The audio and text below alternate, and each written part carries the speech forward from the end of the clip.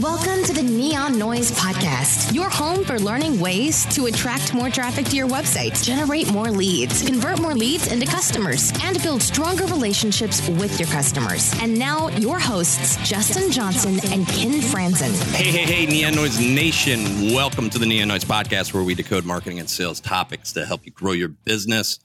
I am Justin Johnson, and with me, as always, Mr. Ken Franzen. Ken, what's going on today?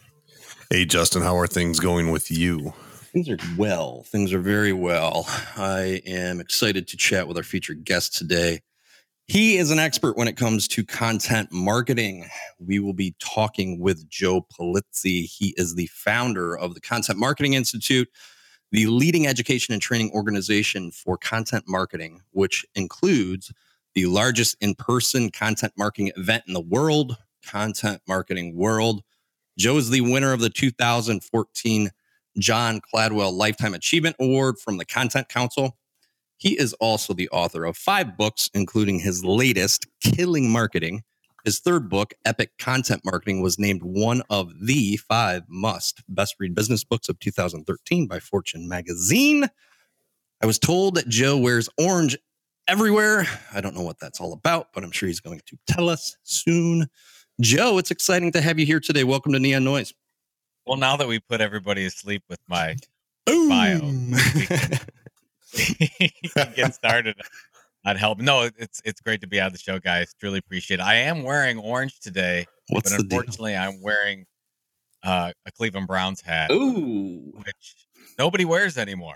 No, but the good news is we're in the running for the number 1 overall draft pick for the second year in a row. There's not many organizations that can say they've done that. So I'm proud Browns fan. I love it. Hey, Joe, I'm a Detroit Lions fan, so I was looking forward. This past Sunday, I'm watching the first quarter of that game. Like, this is the ugliest thing I've ever seen in my life. Gave us one. Yeah, I mean, we thought about it. I mean, the only thing that I think could be comparable to being a Lions fan is a Browns fan, and I think you'll agree with me. Vice versa. Well, I would rather be a Lions fan, but that's, you guys have actual victories this year. You guys have had 4 victories in the last 4 years. That's not bad. 4 victories in 4 years. I've been a season ticket holder for 10 years and I haven't seen 10 win. That's there you go. There we go. But anyways, all right. We're not going to bring everyone down with this talk. No. We're gonna lift them up. There we go. Stuff. Hey, Joe, do me a favor and fill in the gaps on anything I missed. Share with us a little detail about your background. Yeah, I mean, I've been in what's known as the content marketing industry for almost 20 years now. Started at a business-to-business publishing company where I first got my taste of content marketing, had the entrepreneurial itch basically all my life. Started what became Content Marketing Institute in 2007. Like most, startups, really struggled the first 3 years until we found our core niche around training and educating in this little thing called content marketing, and expanded it from there. Grew the company to over 10 million in revenues, and we sold my wife and I owned the company, and we sold in 2016 to a really large events and media company called UBM, and they're a great company. Love working with them, and I'm I work on a nonprofit called Orange Effect Foundation now, where we help get funds for autistic children and families for speech therapy and technology they can't afford. That's sort of a passion area of mine, and cool. And I talk all over the world about content marketing and write books and try not to work very hard these days. So. Sounds like a good plan. I like that. Trying not to work. Spend time. I got 2 teenage boys. I like to spend time with them after being on the road and getting elite status and airlines and hotels. And nice. for 10 years, I'm sort of trying to take some downtime over the next year or so. Sounds like an awesome good plan. For you.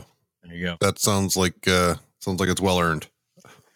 Well, I don't know about that, but I'm taking it anyway. Perfect. So who cares? Yeah. No, it's great. I mean, I'm looking forward to it. In January, I'm doing no internet January. Nice. No social, no email, nothing. I'm going to go cold turkey. I'm going to see how that feels. So I'm looking forward to it. All right. Lay out the game plan real quick on that, because I'm interested. Kidding. I read that you're stepping away from Content Marketing Institute, and you're going to do this 30 was it 30 days? 30-day cleanse. Yes. Dude, all of A January. 30-day cleanse. 30 And, days and I'm on thinking to the myself, like, internet. how can you detach yourself, because it's everywhere now? So what's your game plan? Are you literally going to put a He's going to put a landline lock in. on a door somewhere with all your electronics in it? Well, I was going to go without phone at all, but I've been told that sometimes I need to be texted, especially for I got, 2 teenage boys. So sometimes I Sure. need to go pick them up, or my wife needs to get a hold of me and I'm not around. So I'm going to leave the texting ability there. But I'm going to, hide the Facebook icon and hide my inbox and all that stuff, all the stuff that I normally go to. I'm just going to delete them off the phone, so they're not there. I won't be on I'll be writing, so I'm not going to go electronics free, because I'm going to have Microsoft Word, but I'm not going to plug into the internet at all. So we'll see how it goes. I've done a week before, and at the end of that week, it was one of the greatest weeks of my life, not having to worry about who says what our government's doing and all that kind of stuff that I don't want to be involved in. I love it. So we'll see how it goes. I've talked to a couple people about the experience, and after the first couple days, which are really rough, because you check Facebook, go on Twitter, I'm pretty active on social media, then you really get to this point of, oh my God, what am I going to do? And you maybe getting bored here or there, but then you sort of find what's important to you. I'm sort of looking for that, sort of walking through the desert, see what I find. So Sure. That's cool. I don't know. I'm just, and it gives me time. It gives me an excuse to actually write, because I want to do a lot more writing in 2018. So I'm sort of going to hunker myself down in front of a word processor. I was actually thinking about, I should get one of the old typewriters, like a real typewriter, so it wouldn't be like no electronics, but I don't think I could use that whiteout anymore. That I have to go backward and use. I can't do that. Yeah, and I can't type mistake free, so a typewriter would kill me. I know They don't do the red squiggly lines in the typewriter either. So no, they don't. I could use a quill or something like that and get the old ink out, but not great. Perfect. Are you planning on writing about your adventure, this 30-day? Are you going to share with us what you thought, what happened, your experiences, or is it something you keep to yourself? No, the plan is to journal it. If anybody's interested to see how, I've got a lot of book ideas, a lot of things I want to write about. I want to start. I've written 5 nonfiction books. I want to write a fiction book, but I thought this would be, I know there's been things written on this, no electronics or no internet, detaching yourself. But I'll write a journal and see how it goes. If I've got something at the end of the process, then, I'll put it out there and in a blog post or something like that. I have no idea. So we'll see. I don't have any plans for what the output would be, but I'm definitely going to chronicle the journey. Cool. Looking forward to it. Good luck with that. It's going to be a test of willpower. I'm sure that will definitely pay off. I don't know. I'll probably be more. I'll probably just be a nicer person at the end of the process, because I'm not getting frustrated by what by the news, exactly by news, all these external influences that are perfect. All right, Joe, wanted to start off. You talk a lot about owned content, so I figured we'd touch base on just defining what owned content is and why it's important.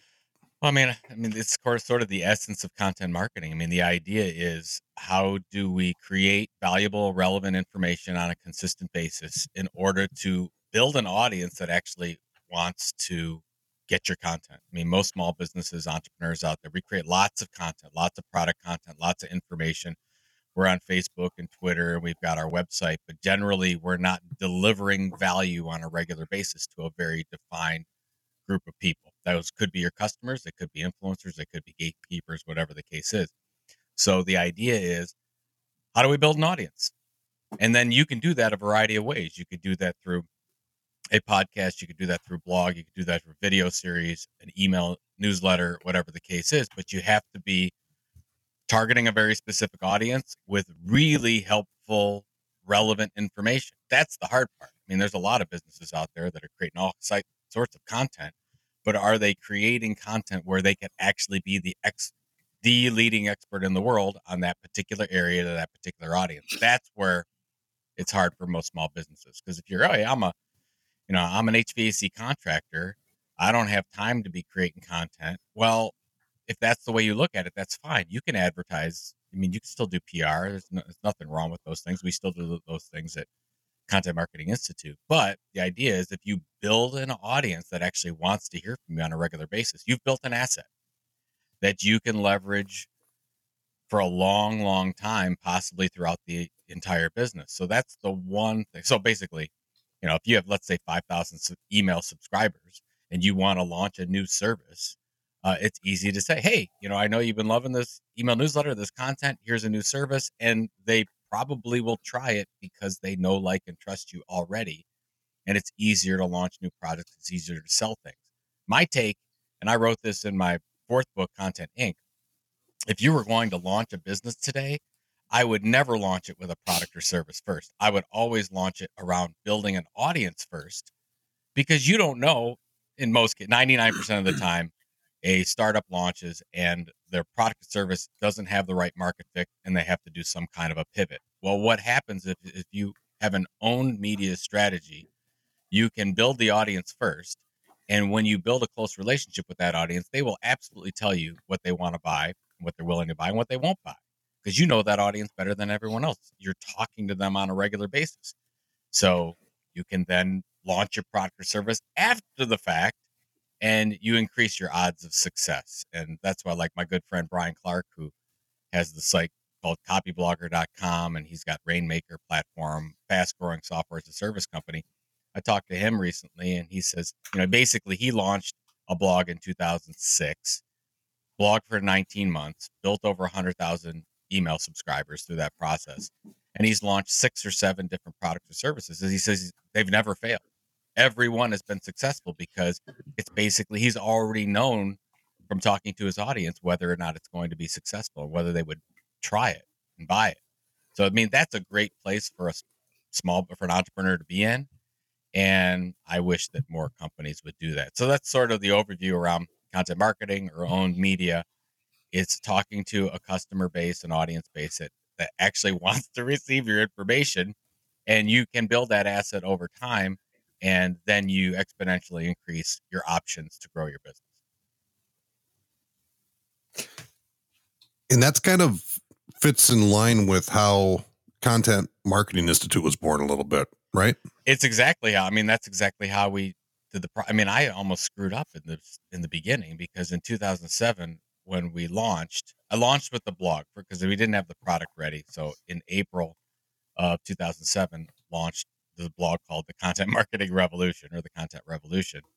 And the product we were launching wasn't going to be ready for a few months. And it was basically an eHarmony matching product for content marketing. That's what I thought was going to be the greatest product ever. I'm like, oh, agencies, they need customers, and it's very hard to find customers, and brands want to do this thing called content marketing, and we'll match them up. It'll be awesome. Well, it wasn't awesome. It didn't work very well at all, because what I realized is that less than 1% of any company out there is actually ready to outsource their content at any one time. So I was building this audience through the blog, luckily, trying to sell this product or service, and it almost put us out of business. We were losing money like crazy. I was putting all this money into the online product, and I was going to give up the whole thing and go back and get a real job, if you will, in the end of 2009. And I said, okay, well, I'm not going to feel sorry for myself. I'm actually going to try to do this thing for real one more time. And I went back and I started to read all the emails from our subscribers and our audience. And they were saying, Joe, we love the blog. What I really need is I need consulting. Or somebody else would say, do you have training that you can come in and teach our organization?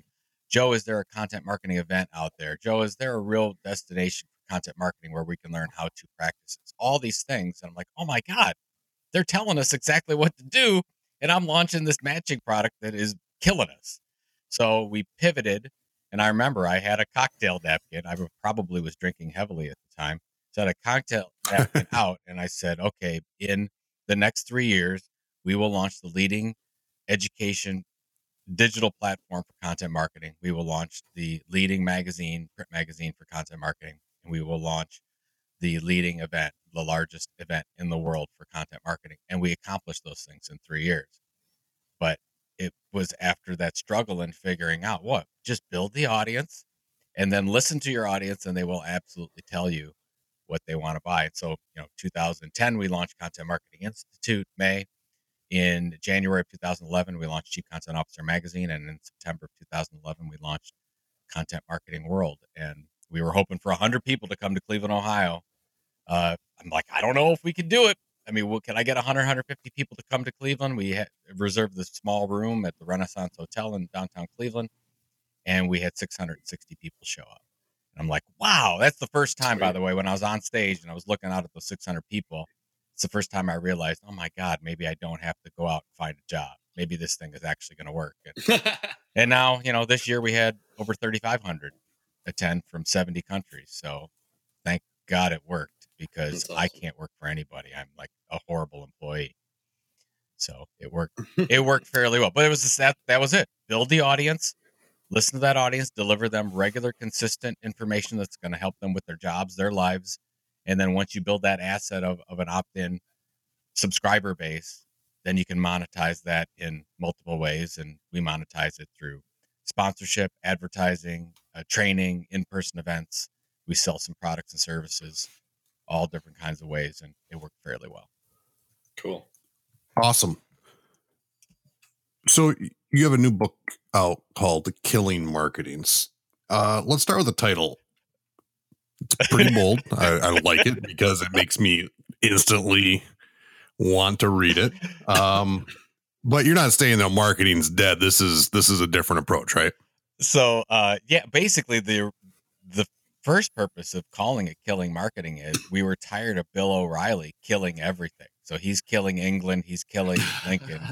I don't know what he's going to kill. I think he killed Jesus already. So he's killing everything. Yes, he did kill Jesus. And I'm like, if he comes around and kills marketing, I'm going to be really upset. So Robert Rose, my co-author, and I were like, okay, we're taking that title. But seriously, awesome.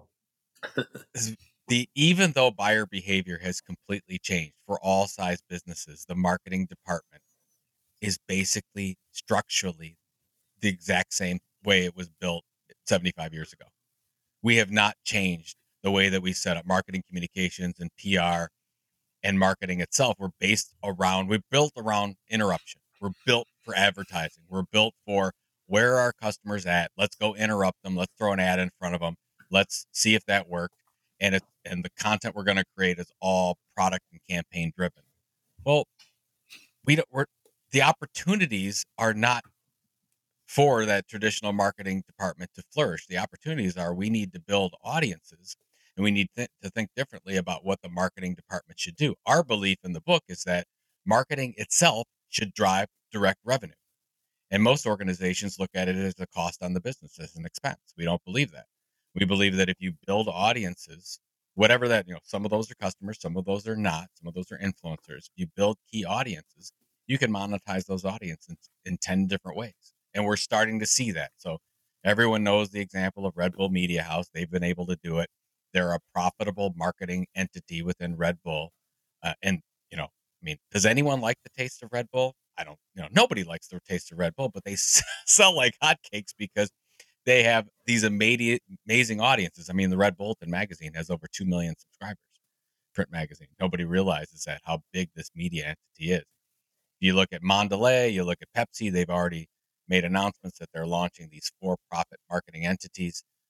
These things are happening right now, and we're still running business as usual in most organizations. So what we want with the book is we want to put it in front of them and say, you don't have to question why we do things the way we do. Why are you doing PR like we've always done? Why are we doing marketing like we've always done? Oh, sure. We've launched social media groups, and we've launched these little digital groups and these little content groups. But basically, we're set up for interruption.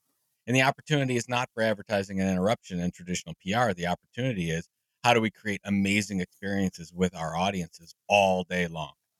And if we do that well, they'll know, like, and trust us, and they're more likely to buy from us. So the book is all about how to do that. If you get people in your organization that don't have a clue about this whole thing called content marketing or own media or thinking differently, so it's built for a chief marketing officer, CEO that really doesn't get it.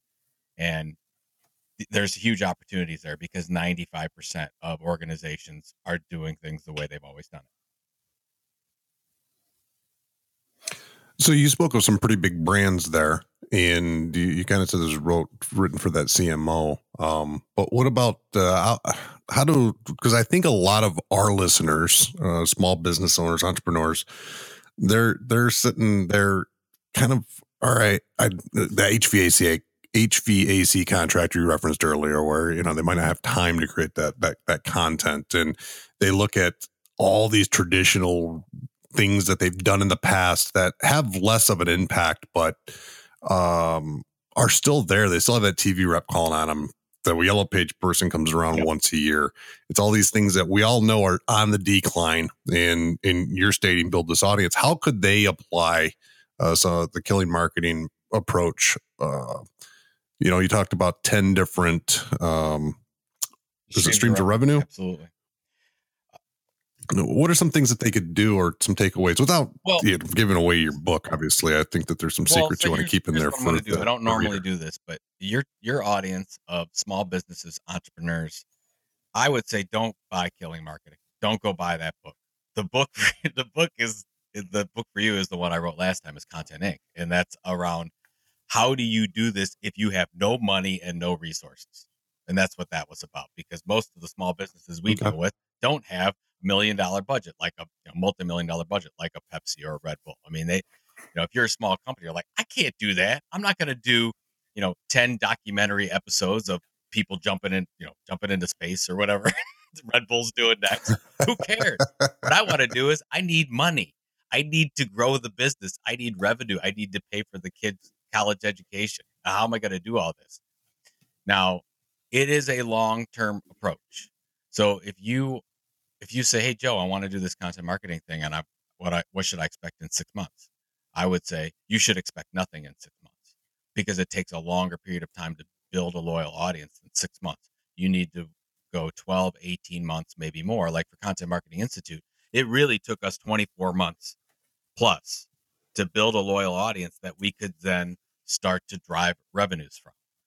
So that's what I mean. So if you look at some of the examples they talk about in Content Inc., look at, Copy Blogger's a really good example. They had he was a recovering attorney.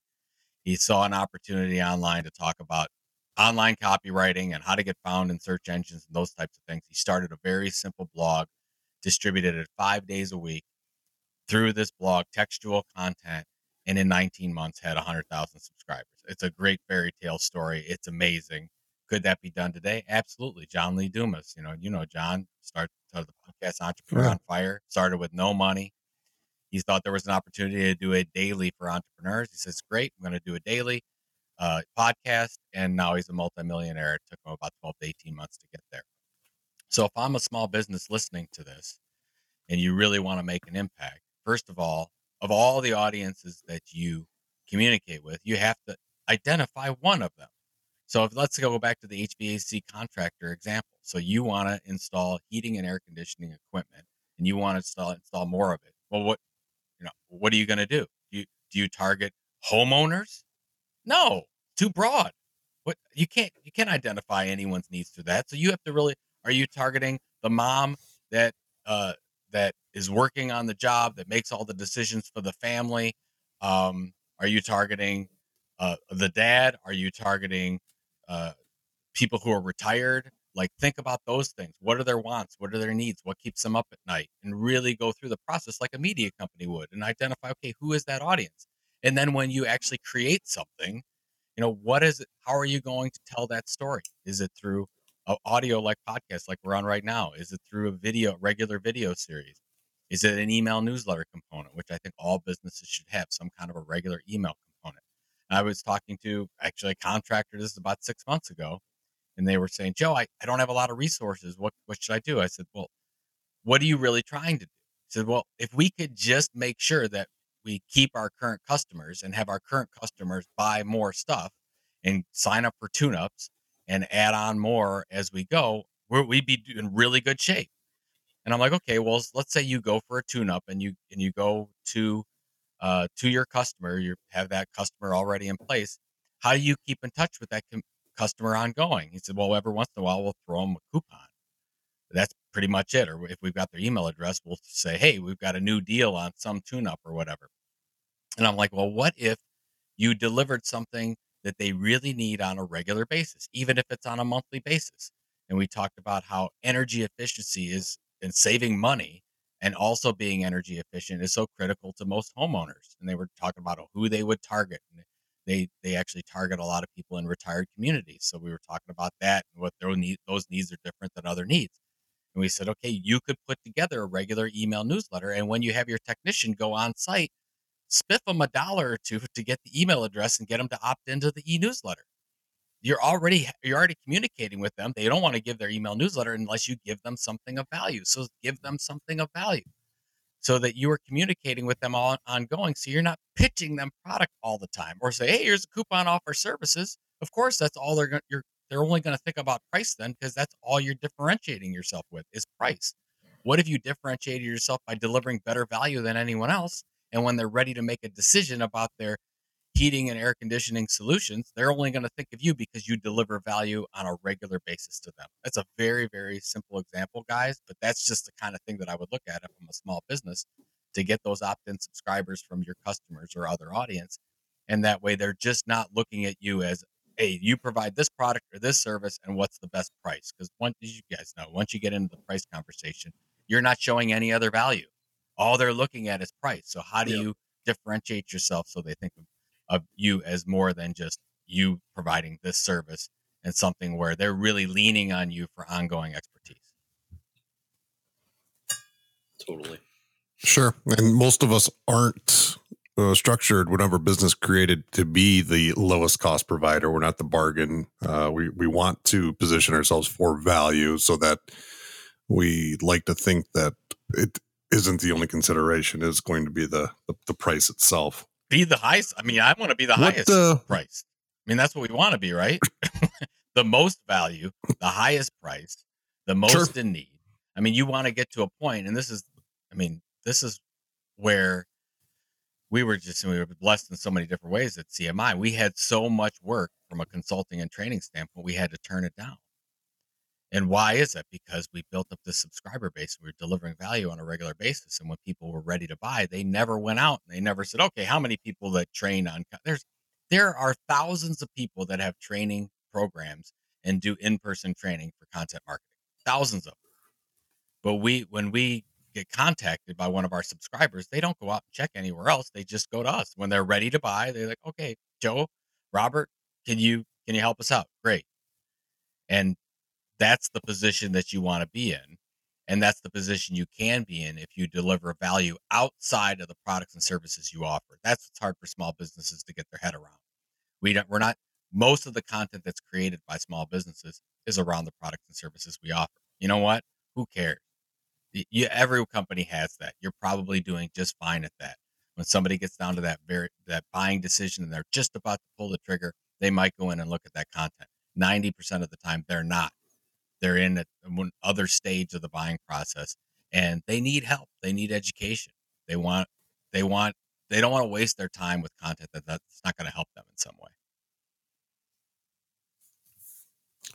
And I think the key is planting that seed now, knowing that it will bear fruit long term. But it's easy to get hung up in let's do something today to impact business today, and I'll invest in tomorrow later. And that's the key. To get to that point, you have to be. Yeah, I mean, if you're a small business and you only plan on being in business for 2 years, don't do this. Don't waste time on this. But if you want to be a multi-million-dollar company, or instead of having $1 million company, it'd be a $10 million company, I don't know of a better way to get there than doing this. Basically, what you're doing is you're building a customer database in advance. So you're building a customer database that's not a customer yet, but they will be. What better value can you deliver instead of waiting for, okay, well, I'm going to do this in the Yellow Pages, and I'm going to be in this online directory, and I'm going to buy this ad in the church directory and hope.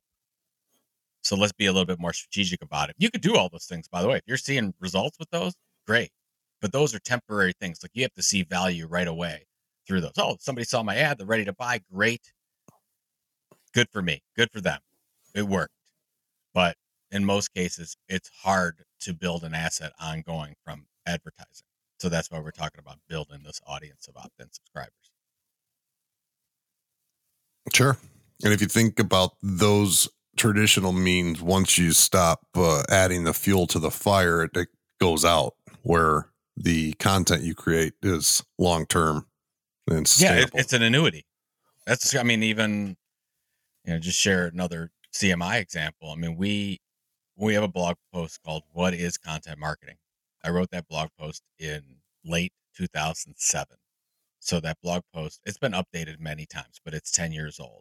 And we still get more than 1,000 people a week to read that post.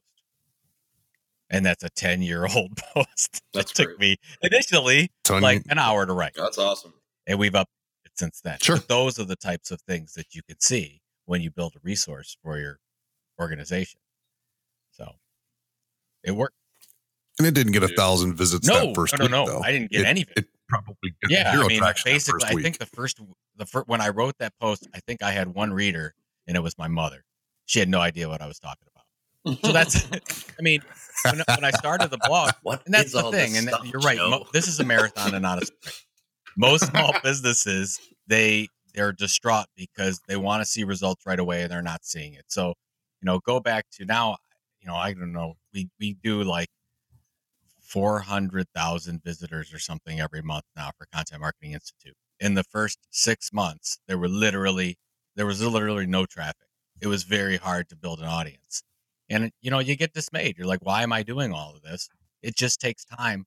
There's some things you could do. You could buy advertising to promote your content. You can work with influencers. You're going to want to do those types of things so that you get as much visibility as possible when you're creating this content.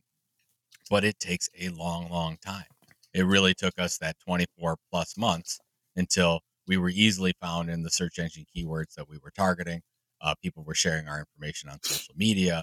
People knew about us because of the content we were creating. We were doing regular research reports. We were getting some visibility.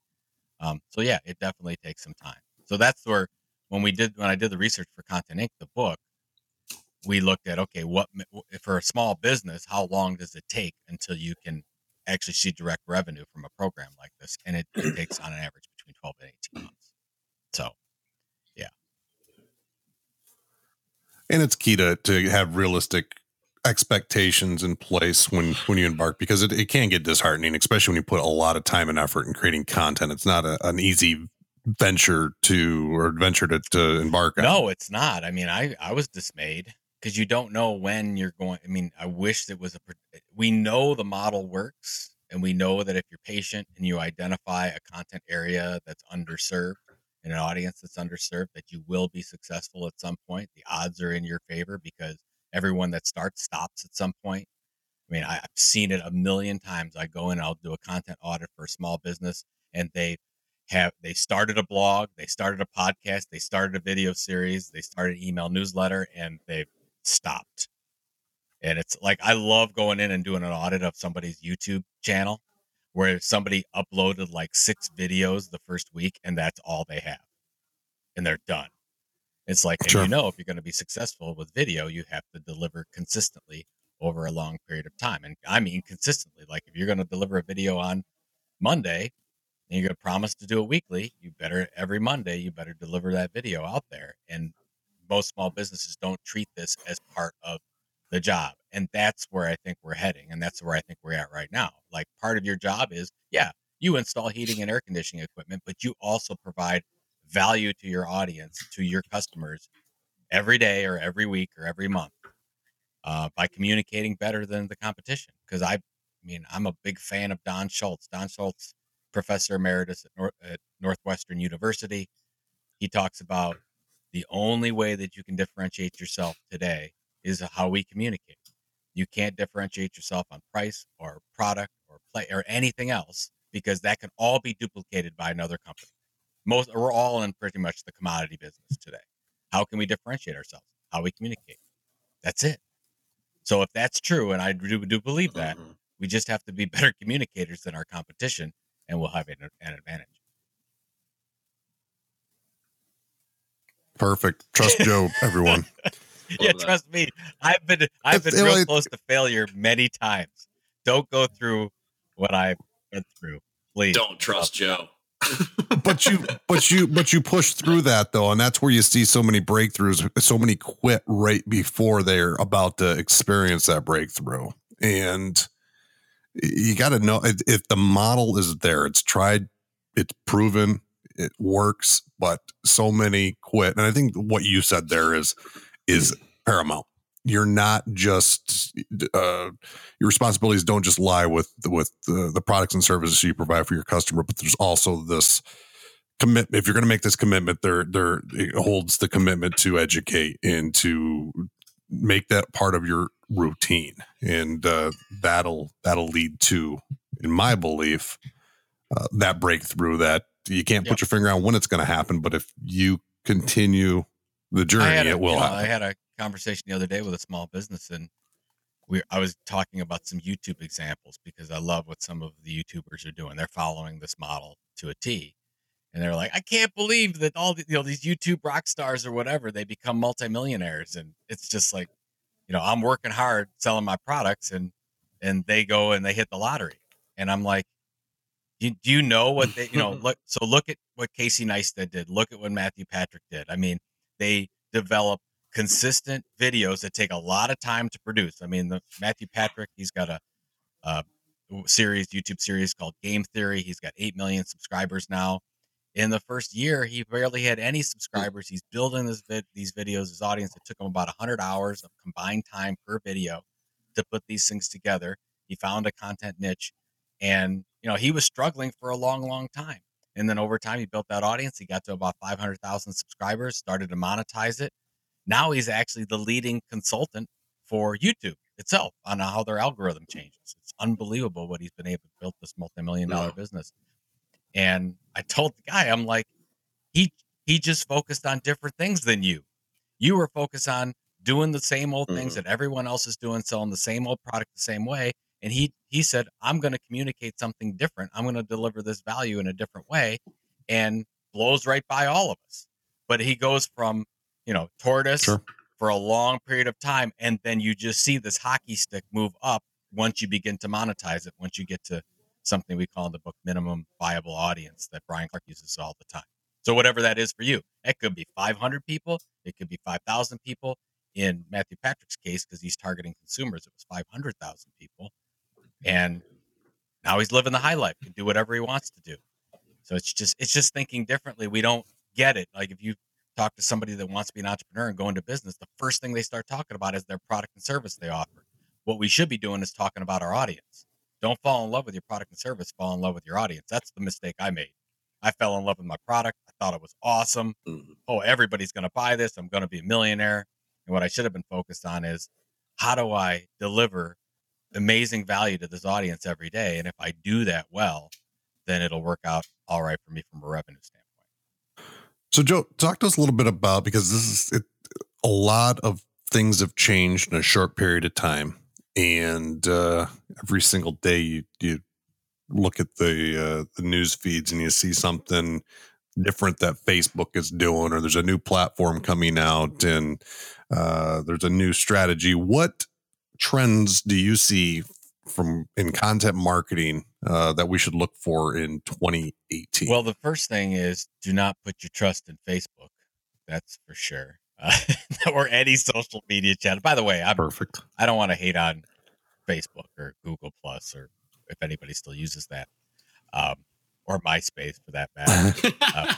Those channels, and that's what a lot of small businesses run to. Oh, great! I can publish on a regular basis on those channels, or not on a regular basis, and I can build an audience and build likes on Facebook, and those likes can turn into business for me. But what happened is that the rules have all changed for social media networks, and now we don't have organic reach to our audience. Basically, if you have 500 people that like your Facebook page and you put out a post, you'll be lucky if a couple of those people actually see it. And Facebook and LinkedIn's going this direction, and Twitter's going this direction. It's becoming pay to play. They're going to show the content that's going to help them drive their revenue, and they should, because they're not, they don't have to do what we want. They're driving their own business model, and they found a pretty successful one. So great for them. But we put our faith in those social media channels.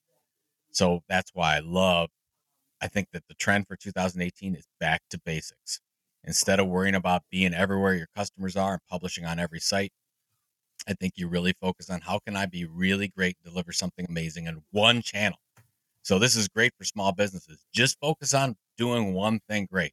Are you going to do an amazing podcast? Are you going to do the leading industry blog? Are you going to do an email newsletter that kicks ass? Like, what are you going to do that's the best in your industry? And then use the social networks that make sense for you. Maybe you just use Facebook as a customer service channel. Maybe the same is for Twitter. Use those social media channels for however you can and get the most value today.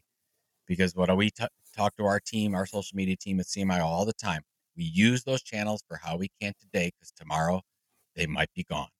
And when I say might be gone, we might not have access to them like we used to. So, I mean, like, we've got 100,000 plus people that like our Facebook page, but we can't lean on that because Facebook continues to take away our organic reach. So Facebook is great for advertising, by the way. I have no problem with Facebook from that standpoint, but it's definitely pay to play. So I think the trend for small businesses for the next year is focus on what you can be really great at to cut through the clutter so you can be that resource. And I think email is the way to go. I mean, it's hard to believe we're talking about email in 2017, 2018. But if you look at what BuzzFeed, the media companies doing, New York Times, Washington Post, and how they're changing their business model, they're moving entirely to this opt-in segmented email strategy that is really starting to pay off. If you've been starting to look at the results of these companies, they've made the pivot and the move from this traditional media company, let's say New York Times, into full-fledged digital media company selling advertising subscriptions and products and services. I mean, BuzzFeed kills me, where you can actually go and buy a smart cooker from them. You can hook it up with your phone and you cook stuff. They're actually launching products. So is BuzzFeed a product company or a media company? And they're both. And that's what we learn, is we're all both. We just decide to monetize in the way that we think is best. So, but we all have access to an audience. We can all do this. So I would say simplify. Don't worry about augmented reality, virtual reality, artificial intelligence, all that stuff. That'll all come in its due time, but we're still a long way off from that impacting our business. Just deliver value on a regular basis, doing one thing really well. Kill off some of those social channels that are not giving you value so you can spend time on what's going to be value. And I think 2018 is all about simplification, consistently driving value. And I think that's good news for entrepreneurs and small businesses that don't have a lot of time or budget.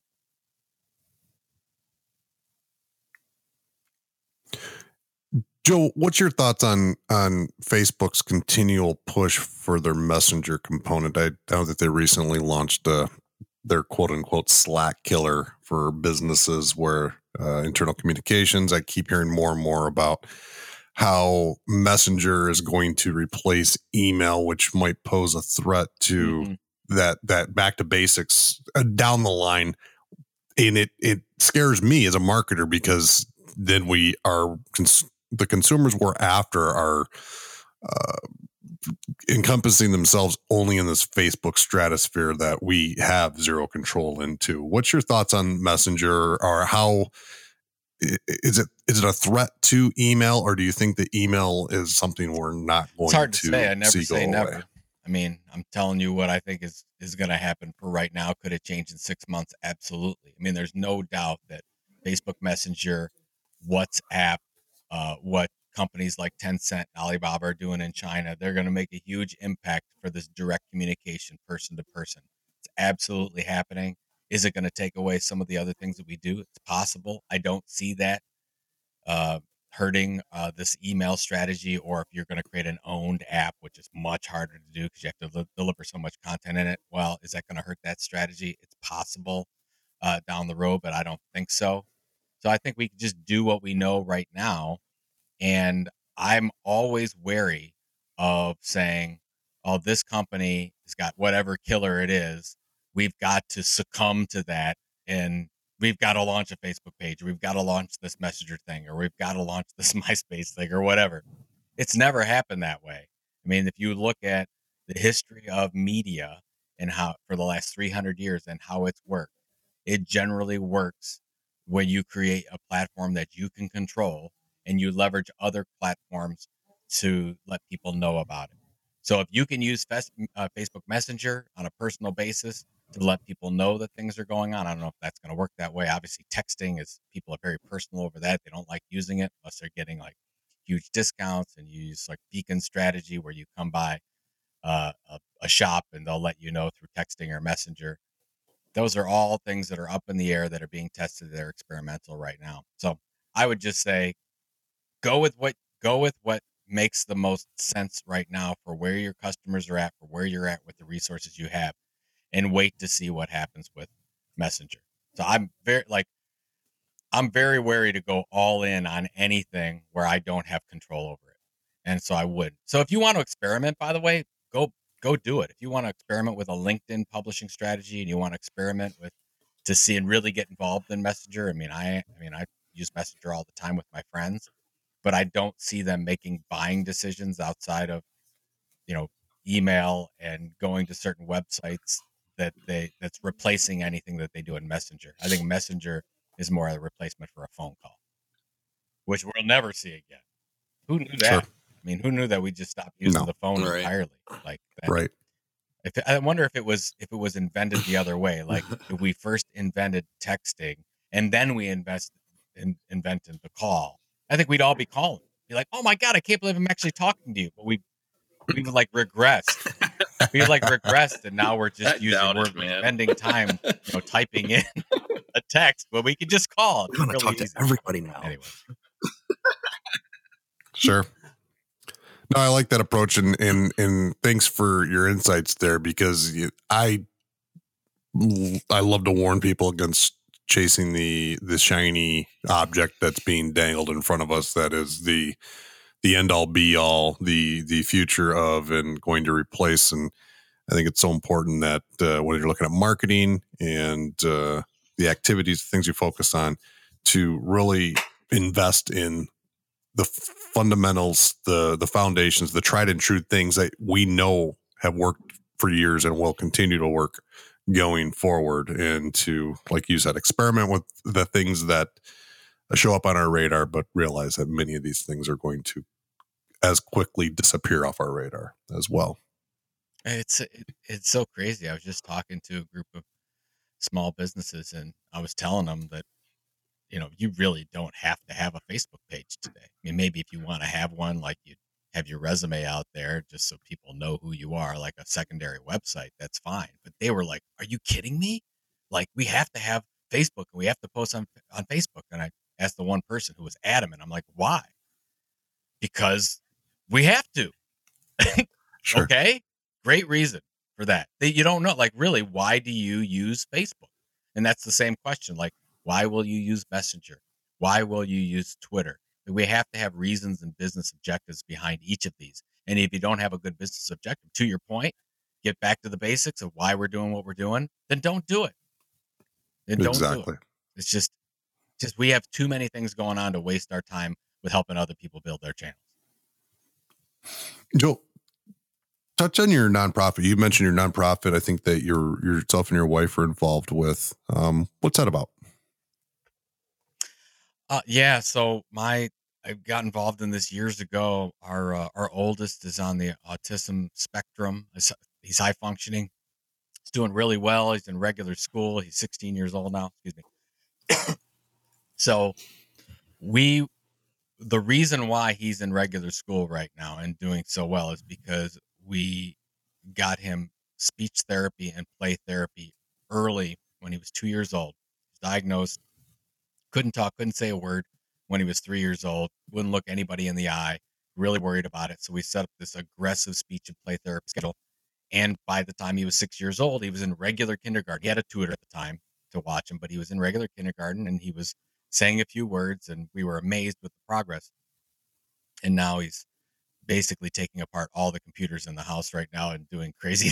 He's amazing. He's got to be some kind of engineer. He has no lack of communication now. You can understand him fully, and I love him, and it's just amazing to see how that's happened.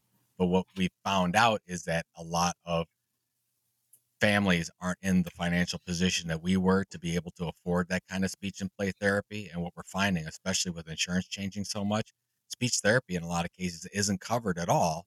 And what happens is when you see a diagnosis of autism or apraxia, which is going on right now, and they need active speech therapy or technology, they're going without because they can't afford it. And that breaks my heart, breaks my wife, who was co-founder with me with Orange Effect Foundation. We started a little golf tournament in 2007 to start giving back. We partnered with the Easter Seals at this time. It started to take off. A few years ago, we started a real 501c3, started to build this thing up. And now we've been able to, I think we've delivered now already to over 100 families in 17 states and fund speech therapy and technology, which can get really pricey. So we are a fundraising organization, and we go through a process to identify cases all around the country where kids need therapy.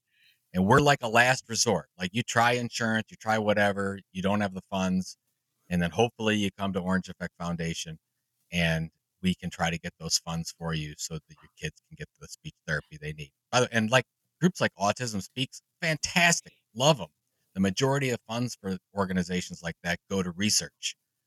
So, which is great, but what about the rest of the kids that have autism and apraxia? Sure. They're dealing with it right now.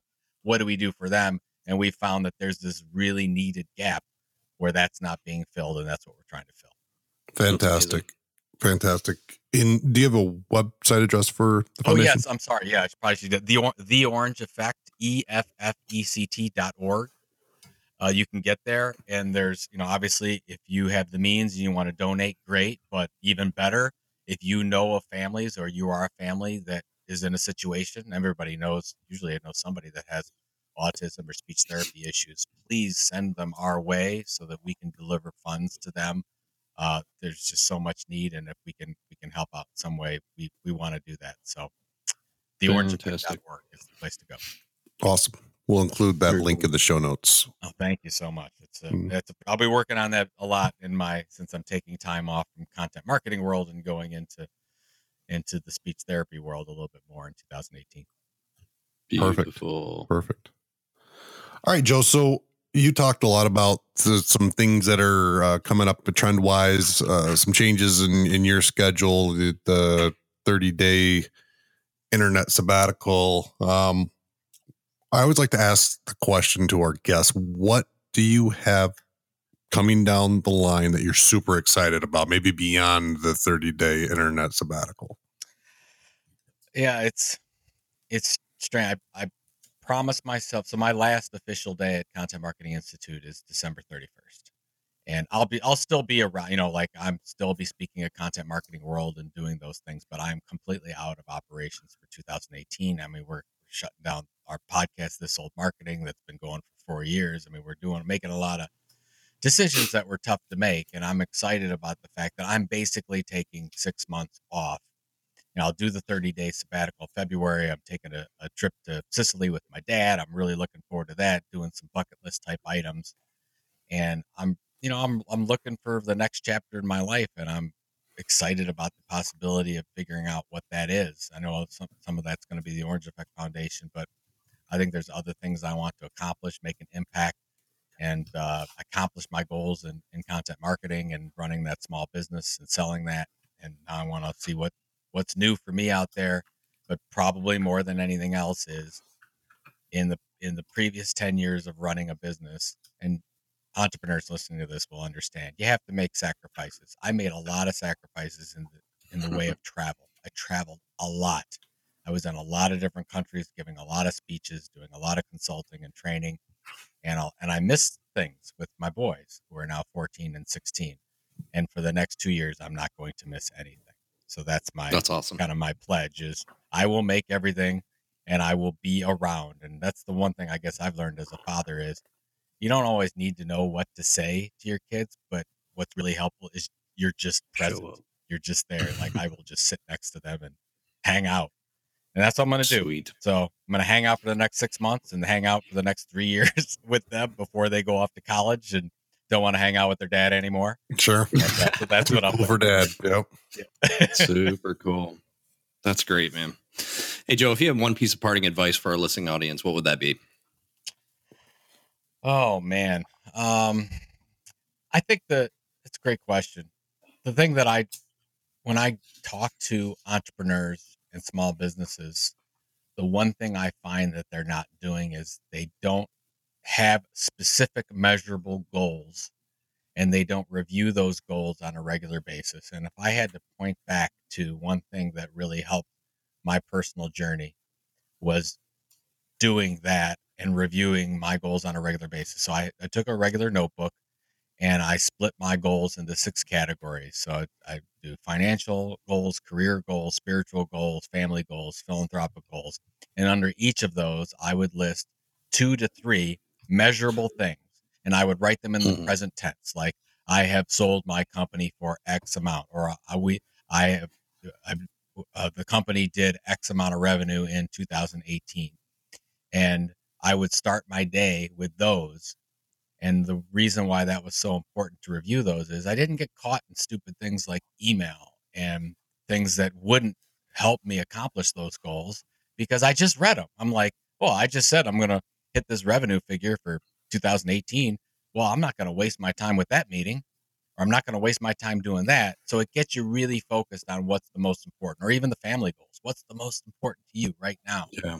So I would say, get your goals in order, however you want to do them, and make sure on a regular basis, at least weekly, I would say daily, but at least weekly, review those goals. It will change your life.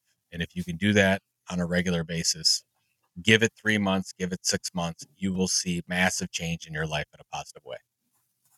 I love it. That's awesome advice. Neon Noise Nation, get your goals in order. Good stuff. Hey, what is the best way for listeners to get in touch with you, Joe? Well, thank you. January is going to be tough to reach me, but aside from Joe, don't reach out. Yeah, the easiest thing is joepulizzi.com, Pulizzi. It's got all the links, my email address, how I do, if you want me for speaking, all my books, all, content marketing stuff. It's all linked right on that site. And then I'm at Joe Pulizzi on Twitter. It's my favorite social media site as well, if you want me directly. Beautiful. All right. Thank you, sir. Neon Noise Nation, we hope you enjoyed our conversation today with Joe. Joe, thanks again for being on the show. Guys. Appreciate it. It was awesome. We will have the show notes available from today at neongoldfish.com/podcast. Until next time, this is Justin Ken and Joe signing off. Neon Noise Nation, we will see you again next week. Thank you for listening to this episode of the Neon Noise Podcast. Did you enjoy the podcast? If so, please subscribe, share with a friend, or write a review. We want to cover the topics you want to hear. If you have an idea for a topic you'd like Justin and Ken to cover, connect with us on Twitter at Neon Goldfish or through our website at neongoldfish.com.